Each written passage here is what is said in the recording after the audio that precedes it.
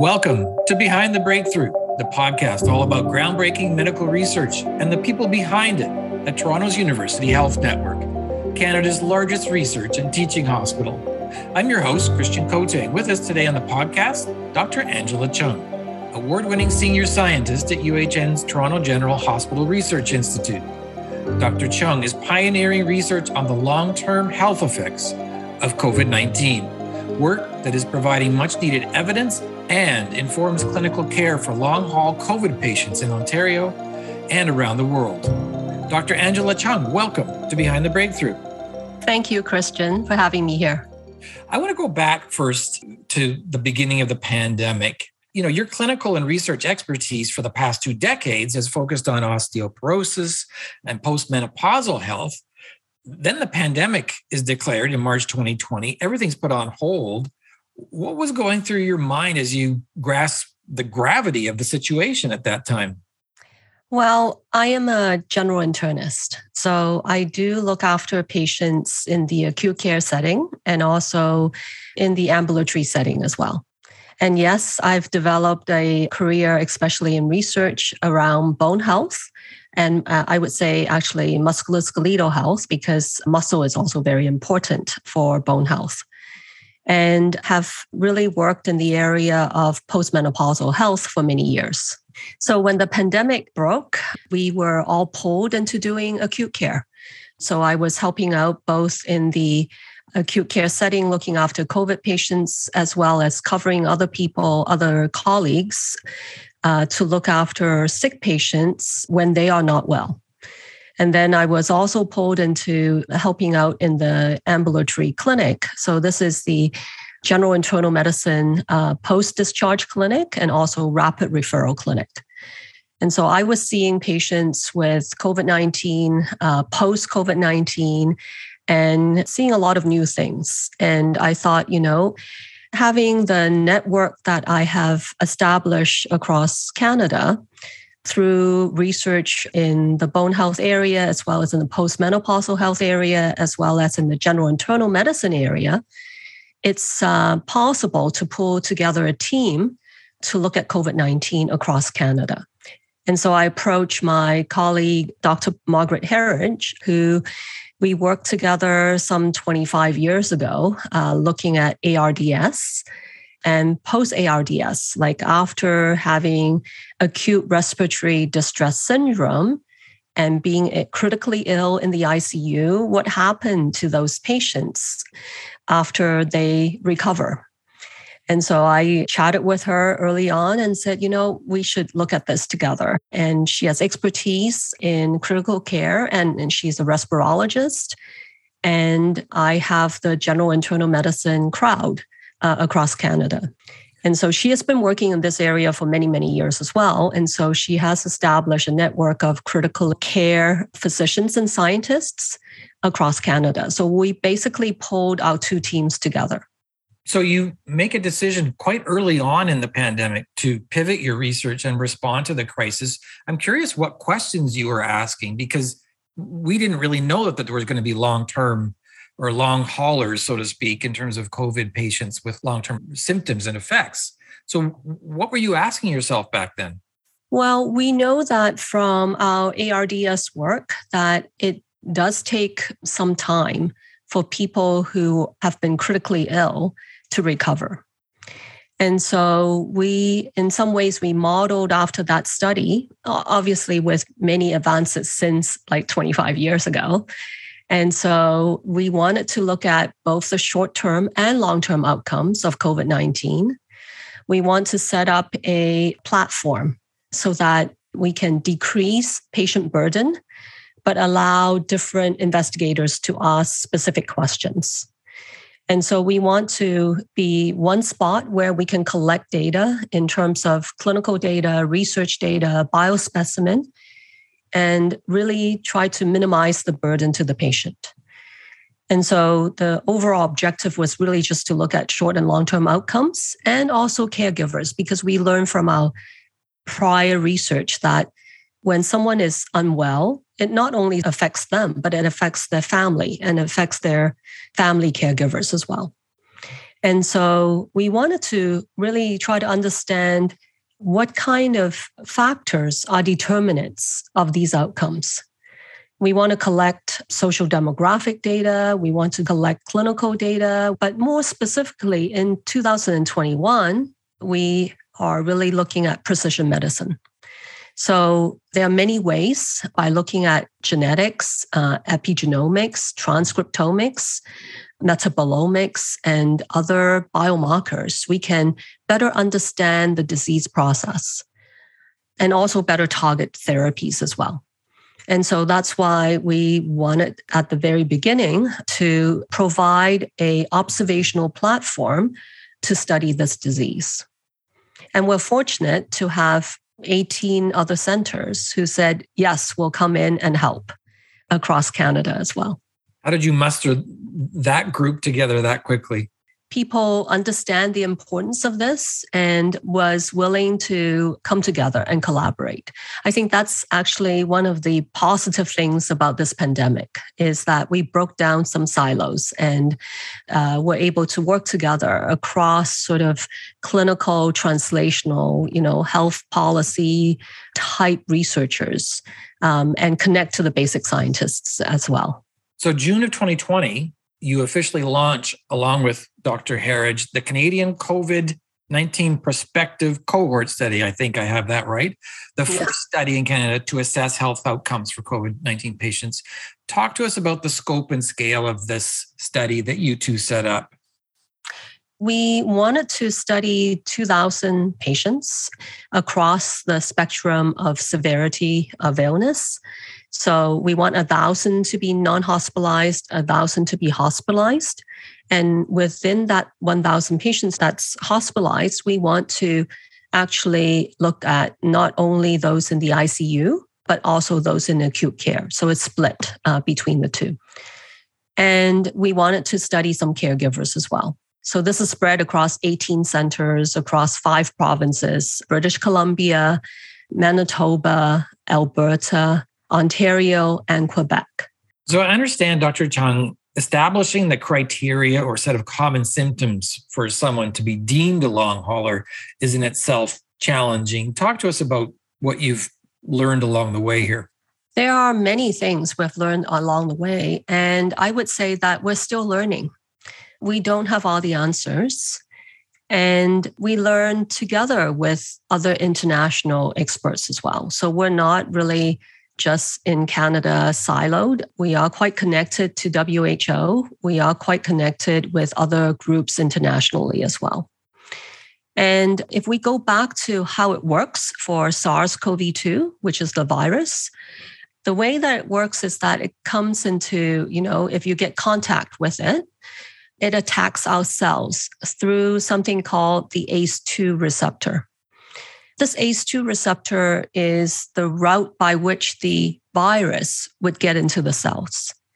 But one of the issues is that this ACE2 receptor is found in many different tissues and organs. And that's also why we can get all sorts of symptoms from, a cough and a cold to headaches to diarrhea to myocarditis, meaning inflammation of the heart, or affecting the kidney or the blood clot system or the brain.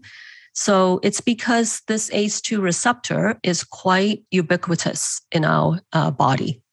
I understand estimates are around the 10% mark of Canadians get COVID or at risk of becoming a long hauler. What do we know about why them? That's a great question. We're asking that question, why them? So the estimates is really difficult because if we look at the literature, it varies from study to study how they count who has long COVID. For studies that only restrict to a number of symptoms, like a list of 10 symptoms, let's say, the numbers are lower. So it's closer to the 9 to 10%. But if you actually allow people to have all sorts of symptoms, then it's actually much larger, the percentage. And it also really varies where the cutoff is. What do you mean by long COVID? Like, is having it for 4 weeks long? Is having it for 3 months long? And so there's also variation in how people are cutting off for the definition of long COVID. But as time goes on, I think there's some consensus and agreement among experts that we're using what the WHO just presented 2 weeks ago or so, that it's more than 12 weeks of symptoms, basically. You can have symptoms that sort of go away and then relapse again. But overall, sort of from your first acute onset of COVID-19 to defining that you have long COVID, we're using about 12 weeks. And what are those determinants or, again, symptoms that qualify you or you determine a patient is a long hauler?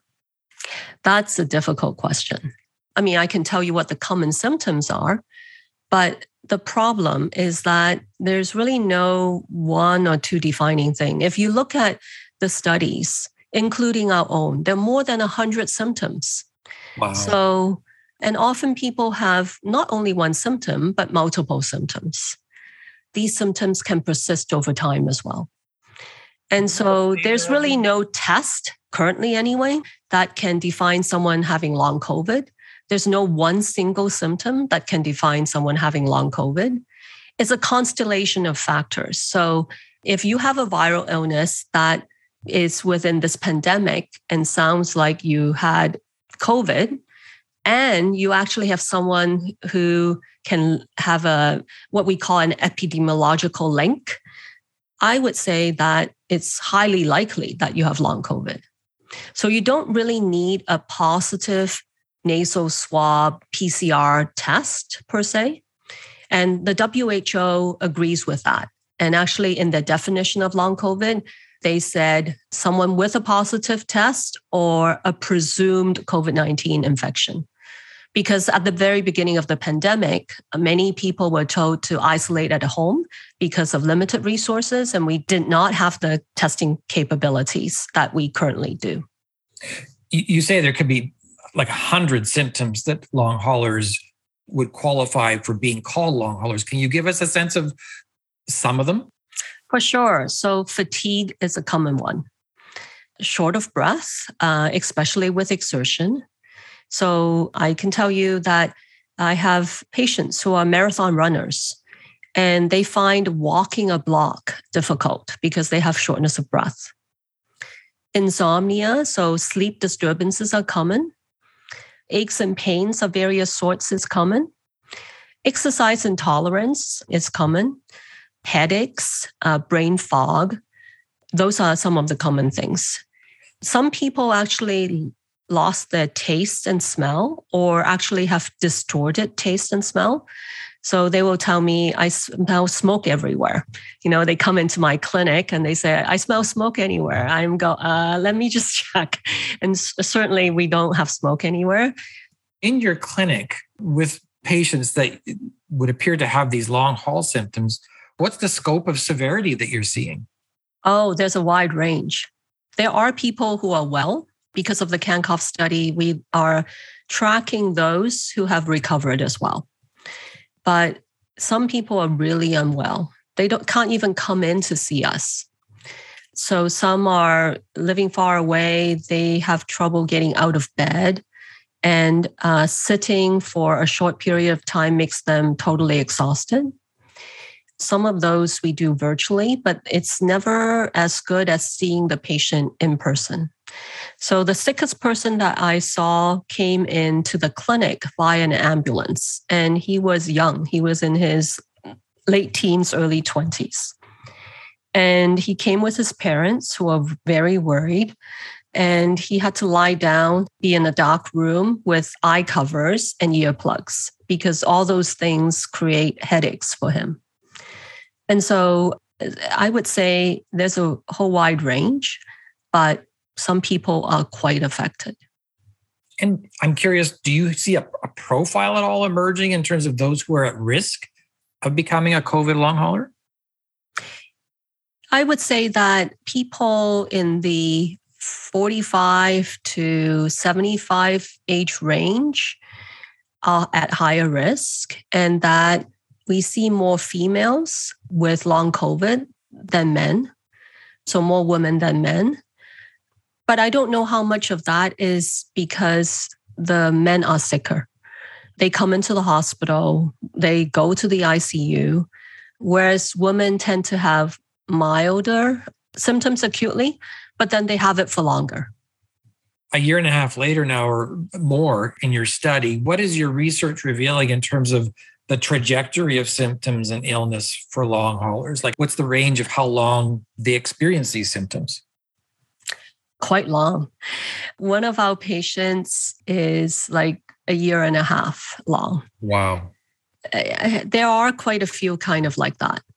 I would say that people in general do get better over time.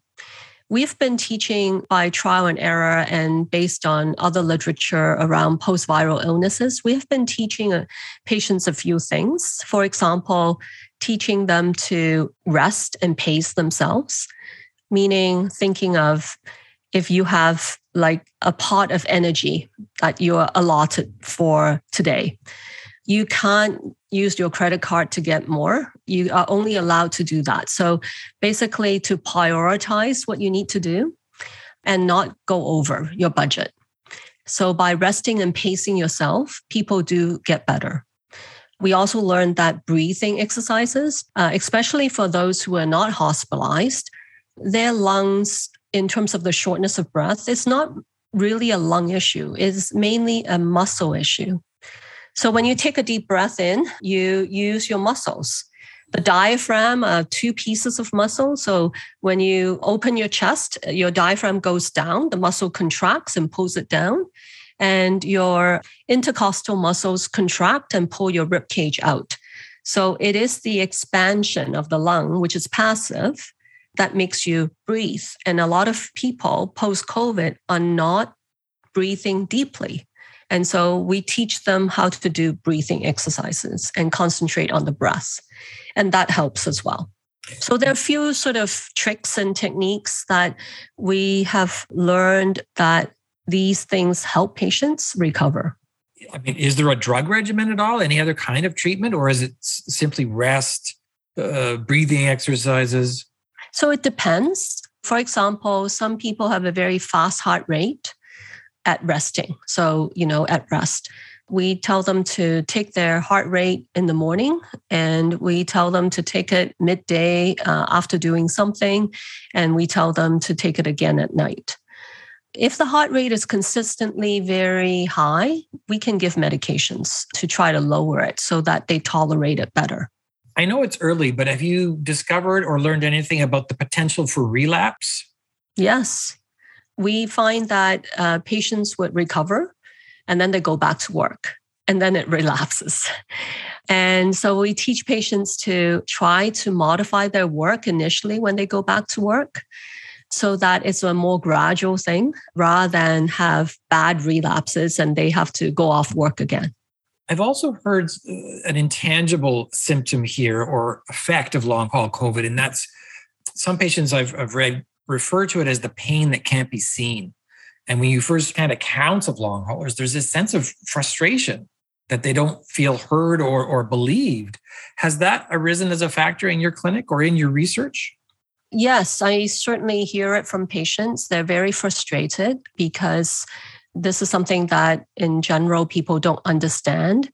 And so when they see the physician and the physician do all sorts of tests and they look all normal, then they think is it psychological. While there is psychological issues with some of our patients, not dissimilar to other unexpected illness, let's say. We do see anxiety and depression in patients, but it is more because of the physical symptoms rather than sort of the other way around. And so patients are often brushed off and say, is your anxiety, is your depression. And I think, if you were a marathon runner and you can't walk and you don't know when you can walk again, I'm sure that is scary. I'm sure that causes anxiety. Really no different from someone getting cancer and you don't know, are you going to survive 5 years? Now, usually what I do is I reassure patients that while I understand that they're frustrated and no one knows very well how to improve in terms of how to improve their health, but in general, it's not something that kills them. And we try to work with them to find solutions. So one of the other studies that we are doing is called RECLAIM. It's Recovering from COVID-19 Lingering Symptoms, Adaptive Integrative Medicine Trial. It's also funded by CIHR, and we are testing 3 different therapies for long COVID. And so we hope to start recruiting in January 2022. That's amazing. Mm-hmm. Do you have any projections yet on how far into the future long haulers will be needing clinical care? That's a good question. I think most people will recover if they follow some of our educational sort of directions. There may be a small percentage that will still need care after a year. I think because of the scale of the pandemic, so many people affected, even if it's a small percentage of that bigger number, we will see a fair number of patients with these issues. And I think the bigger impact is really on the economy, because many of these patients may not be able to go back to their previous level of work. And what we have looked at, I would say that about 10% of patients are not back to their baseline at 3 months and can't go back to work at 3 months. That's going to really affect sort of how we in Canada recover. And we will need to pay some attention to the health impacts, the long-term health impacts of COVID-19. Well, and I was going to say then, how does the healthcare system need to respond in terms of caring for and treating long haulers in, say, the months and years ahead? Like, is this a new clinical practice in the offing? Just prior to our meeting here, I was with Jem Quinn and Ontario Health discussing this issue. And I think most of us feel that, yes, while currently we may require some specialty care for these patients, but it's going to be like HIV, where the primary care physicians are going to be involved. And they will sort of, over time, learn what works and will be looking after these patients. I'm curious about the sort of the nuts and bolts of research during this period, in terms of publishing, because it's such a fast moving time and pressure filled, right? Because you're trying to solve a very, wide ranging issue. How do you approach this urgency to publish as much or as quickly as possible while, adhering to applying rigor to your writing and your research? This is a bit different. Publishing is only one way for knowledge translation. What we have done for CanColv is we are connected with various bodies, CITF, so that is the Canadian Immunity Task Force. We update them on what we would otherwise call preliminary data. Sort of we share with them in real time what's going on, what we have learned, what we have found. We did the same with Ontario Health. We did the same with Ontario Science Table. And there's also an international discussion group around COVID as well. And so we have shared with all these places and continue to do so as well. You always have to juggle patient care and education to other physicians. So we're doing something called ECHO. UHN is actually doing this on COVID-19. And so ECHO is trying to reach out to community health practitioners, mostly primary care physicians, but not necessarily, and teach them what we know currently up to date, what works, what doesn't work. And then the last piece is the publication piece. And so we have concentrated our efforts mostly on the first few things, partly because it's a pandemic.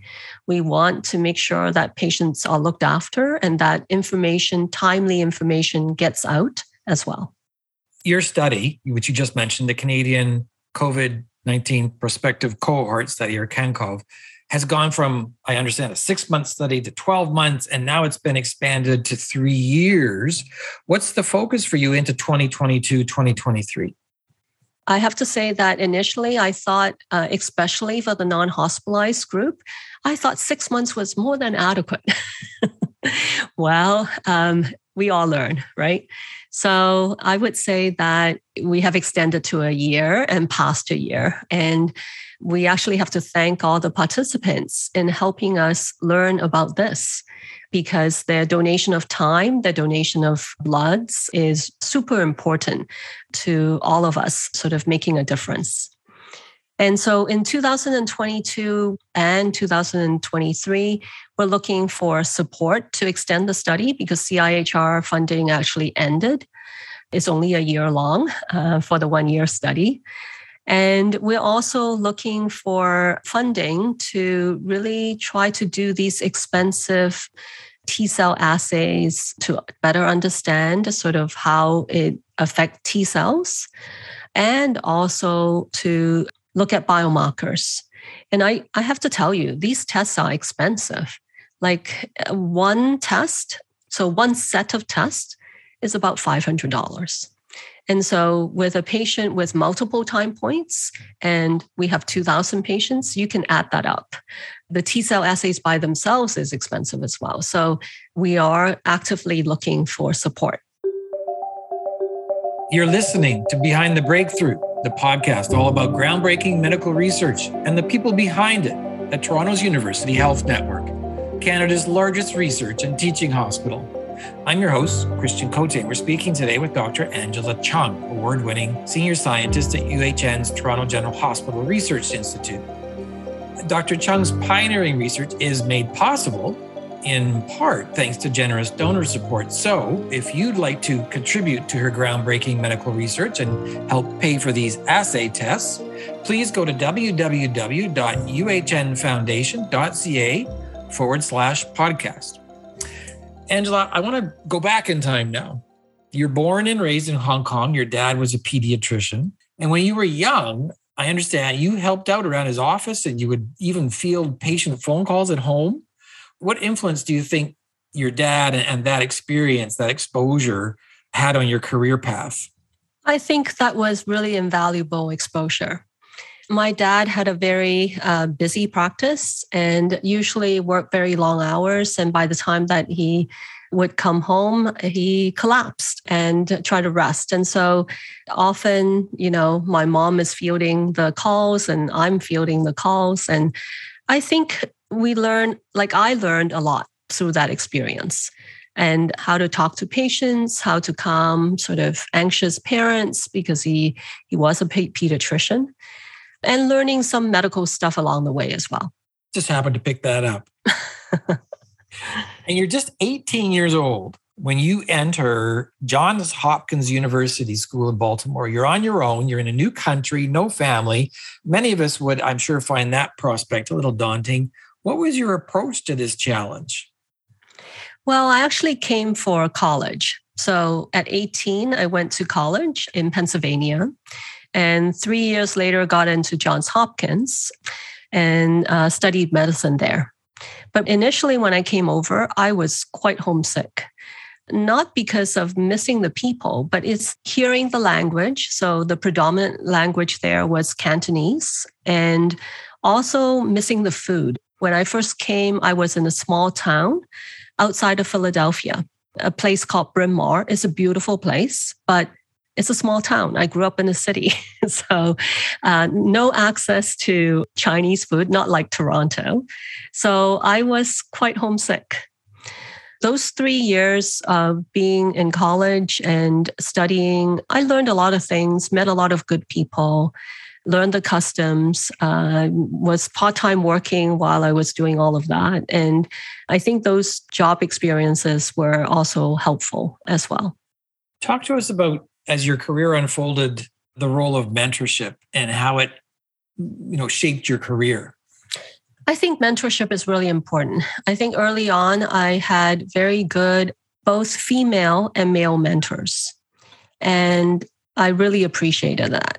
So for example, I remember when I was finishing up my PhD at Harvard University and coming back to Toronto for a staff position, one of my mentors told me, pay for childcare. At the time, I did not have kids, okay? So make sure you pay for childcare, even if you think it costs you like an arm and a leg at the time, pay for it because it's time limited. And I think that advice was very helpful to me. She also advised me, so this is a very senior woman in general internal medicine at Harvard. She told me that pick the things that you like to do. For example, if you like to read bedtime stories to your kids, do that. Don't spend time on laundry or cleaning the kitchen. Someone else can do that for you. And so I think those were really helpful advices. And what's your approach now in turn as a mentor in your career? I try to mentor younger physicians, scientists in a similar manner, not only around professional development, but around sort of home life as well and work-life balance. Because sometimes decisions are made not purely professionally. You often have to make decisions as a family in terms of where you go, in terms of what kind of job you take. And so I like to do that. And, things that I learned along the way, how many different ways to apply for funding, for example, I try to share with my mentees as well. Because initially I thought there's only one way, and that's CIHR. But it's not true. There are many different ways. And, it's only over time that you learn these things. Talk to us about when you face obstacles in research, challenges, failure. How do you manage that? Because we're not really taught how to deal with failure. I'm not sure that I would view things as failure if your experiment didn't work out, or you run a trial and the trial was null. I think we learn something each time we do something, and it gets us closer to what we want to find. We want to try to find the truth. So I'm not married to any one specific hypothesis. That's why we're scientists, right? And so I like to use the example of Edison around sort of the light bulb, how he tried so many times and it didn't work. Well, it's like one time closer to finding how you may get it to work. And so I think that principle is really important. I read where Elizabeth Blackburn once said, she's a Nobel Prize winner. She was asked about the virtues of successful scientists, and she mentions resilience and persistence, as well as being opportunistic and creative. Does that resonate for you? Yes, I think you have to be creative. You also need to think outside of the box, because often the solutions are not what everyone is discussing. And you have to figure a way of try to step a little bit away and look at the picture. Because often when you're too into something, you are blinded by whatever everyone else is saying. And then you don't really have any new ideas because you are constantly hearing what everyone else is saying.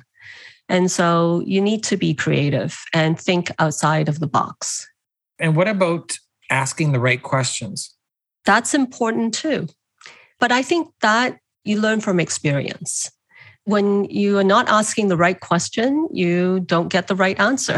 So framing the question, that's actually sort of one of the many things that I teach my mentees. Like, you got to frame your question right and appropriately as well. Make sure you can answer it with the funding that you got to answer it. So framing the question is really important. During the pandemic, you've done a lot of media, which puts you in the public eye. What's your take on the value for scientists to communicate what you do in a way that's accessible to a mainstream audience? So 25 years ago, my mentor said, don't talk to media. And he said, the media would twist your words and take it out of context. And I have to say that certainly I have experienced that. But there's so much more positive things that come out from sort of being engaged with social media as well and media, because that's another way of knowledge translation. And as an academic, we need to learn those skills. I wouldn't say I have mastered those skills. I'm still learning, but it can be a powerful tool for knowledge translation. It's way faster than trying to publish a study, present at a scientific meeting, and then have that paper picked up somewhere. Usually science from coming out to practice, we used to say it takes more than 10 years. We can't wait 10 years in a pandemic. So we need to figure out faster ways of doing things. There's another aspect to the COVID-19 pandemic that I've observed is that, of course, medical science has this unprecedented public profile, it seems nowadays. And in many respects, it seems like a once-in-a-lifetime opportunity to demonstrate how essential and intertwined it is with healthcare. My question to you is, as the pandemic eventually recedes or fades over time, is there a concern medical science, medical research, and its value will also fade? I don't think so. I think one thing the pandemic has done is really try to link the clinical scientists with the basic scientists. And I hope that doesn't fade. I hope that, yes, in the media, there's going to be, ebb and flow of different focus, but medical science is so intertwined with health and well-being, which is a very important part to, everything that we do. And so I don't think it will fade per se, but there may be less coverage over time. One thing that, we all struggle with is the misinformation in the media as well. And how can we deal with that, right? One of my colleagues suggested we should have a debunking site. And it's hard. It's like more than a full-time job trying to debunk, misinformation.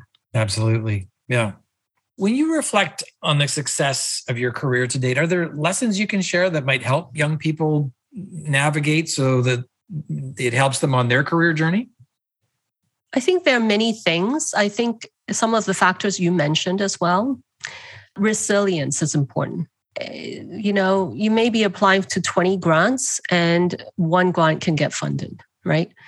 And when you see that things may not be going well, it's not a reflection on you. It may be a reflection on sort of how you approach a topic or how you ask that question, or not the right agency in terms of like trying to find funding or support. And so you just have to reassess. So I think resilience is really important. And I think the other piece is about keeping your eyes open to ideas. As I mentioned, you sometimes have to think out of the box. It's good to be able to do that and be open to new ideas when you ask a specific question. I think with those two things, persevering is another good trait because there are many more rejections than there are acceptances of whether it's a grant funding or a paper or whatever. For young people, if you talk to any of us who have been doing this for a while, there are many sort of failures before we can have one success. And so just need to work hard, persevere, and have resilience and think out of the box. Why do you do what you do? I enjoy doing what I do. I like to be able to ask questions and try to find answers. I like looking after patients. I like to try to fill a gap in knowledge as well as, science. I like to move things forward if I can. So when you look back at your decision at age 18 to leave home in Hong Kong and pursue your education and your career, what do you think of that young woman's decision? I think it was the right decision. I'm not sure I would have gone into research if I have stayed in Hong Kong and gotten into medical school in Hong Kong. I'm not sure I would have had the opportunity to go to Hopkins and Harvard to pursue education. So I think it was the right decision. And your dad, your parents, what do they think of all the success you've had in healthcare? When I got into medical school, my parents asked me, "Are you sure this is what you want to do?" My dad passed away already, but my parents have always been very traditional. They just want me to be happy, and they have always wanted me to pursue whatever I want. But they just want to make sure that that's what I want. So, yeah. So I think they have always been very supportive. That's great. Dr. Angela Chung, award-winning senior scientist at UHN's Toronto General Hospital Research Institute, thank you for sharing your groundbreaking research with us, and continued success. Thanks, Christian. Dr. Chung's research is made possible in part thanks to generous donor support. If you'd like to contribute to her pioneering medical research on long-haul COVID, please go to www.uhnfoundation.ca/podcast. And for more on our podcast, go to our website, www.behindthebreakthrough.ca, and let us know what you think. We crave feedback. That's a wrap for this edition of Behind the Breakthrough, the podcast all about groundbreaking medical research and the people behind it at the University Health Network in Toronto, Canada's largest research and teaching hospital. I'm your host, Christian Cote. Thanks for listening.